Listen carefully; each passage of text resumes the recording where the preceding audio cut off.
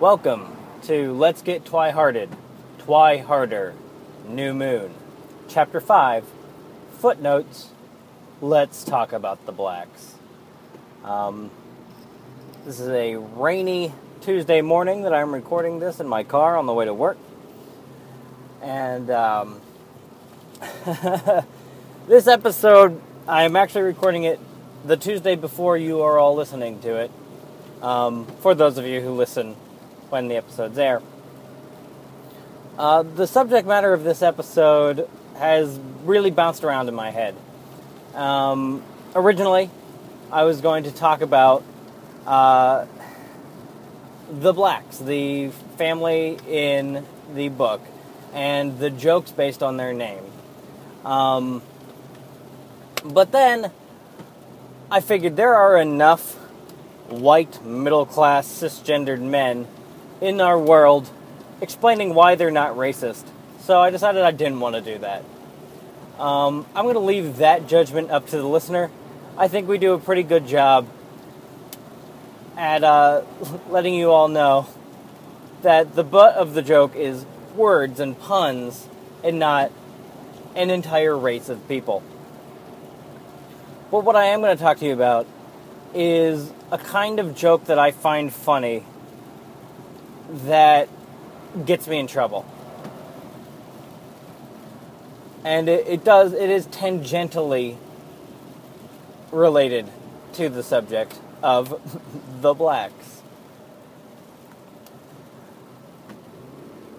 I have a certain kind of joke I tell to myself, basically. And that joke is finding the worst thing to say in a given situation. And my thought process is, oh, how terrible would it be? How absolutely absurd would it be if I were to say this thing? And because that's where humor lies in my mind, in absurdity, and in creating and breaking tension. And I was like, oh, this would be absurd, and it would create a very tense situation that we could then all laugh because it's too ridiculous to be true.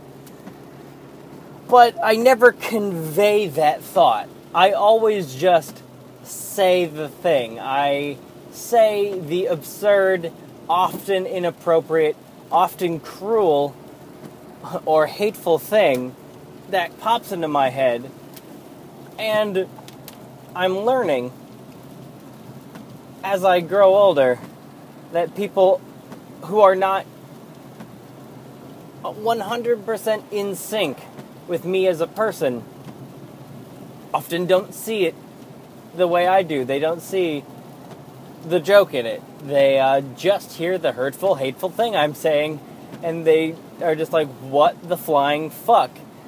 So I feel that we're going to hit this issue a lot in Let's Get Twi-Hearted. I say a lot of things I don't believe. I say a lot of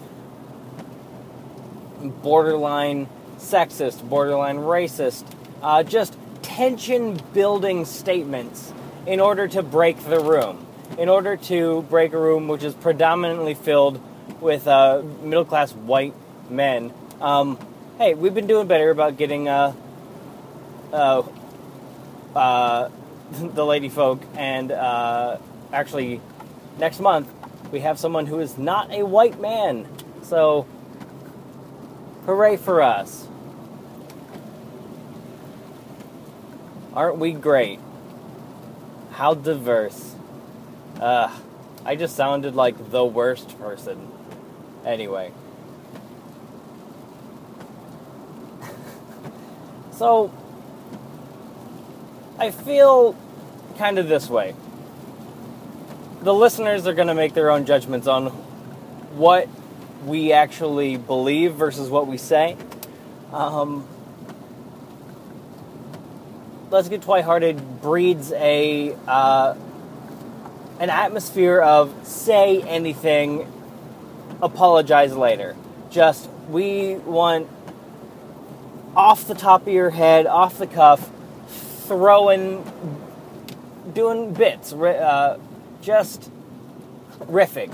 That is what I want in the room, and I don't want anyone to not be comfortable to take a risk and say a risky joke, even if the joke is purely a pun based on the last name of a family in the book.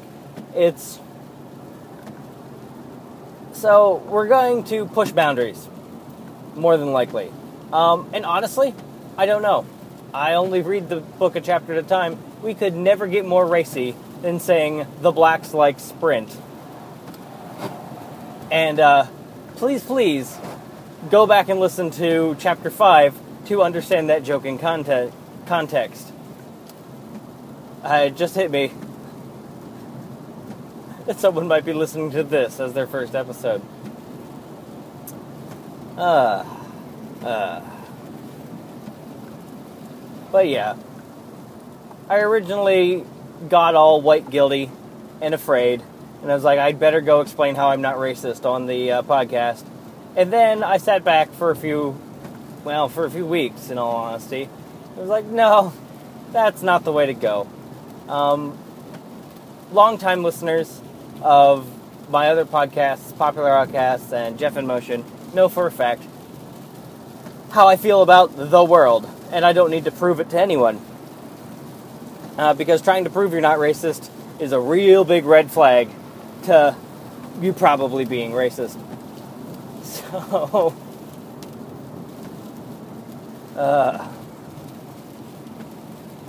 I think that's going to be the illustration for this episode. Me holding a flag that says racist on it. Anyway, this has been Jeff Kunkel with Let's Get Twi-Hearted, Twi-Harder, New Moon, Chapter 5, Footnotes, Let's Talk About the Blacks.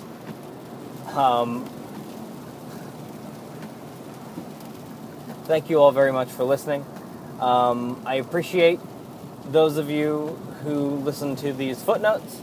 I know they're not much, but I do like to just throw out a little bit of content in the mid-months, simply because we can't get it out. I would love to put this show out weekly, but one, I don't have the energy to devote that much time to listening and taking my notes on Twilight if I want to retain sanity, and two, logistically getting 3 or more people together to record that often this show is also a statistical improbability.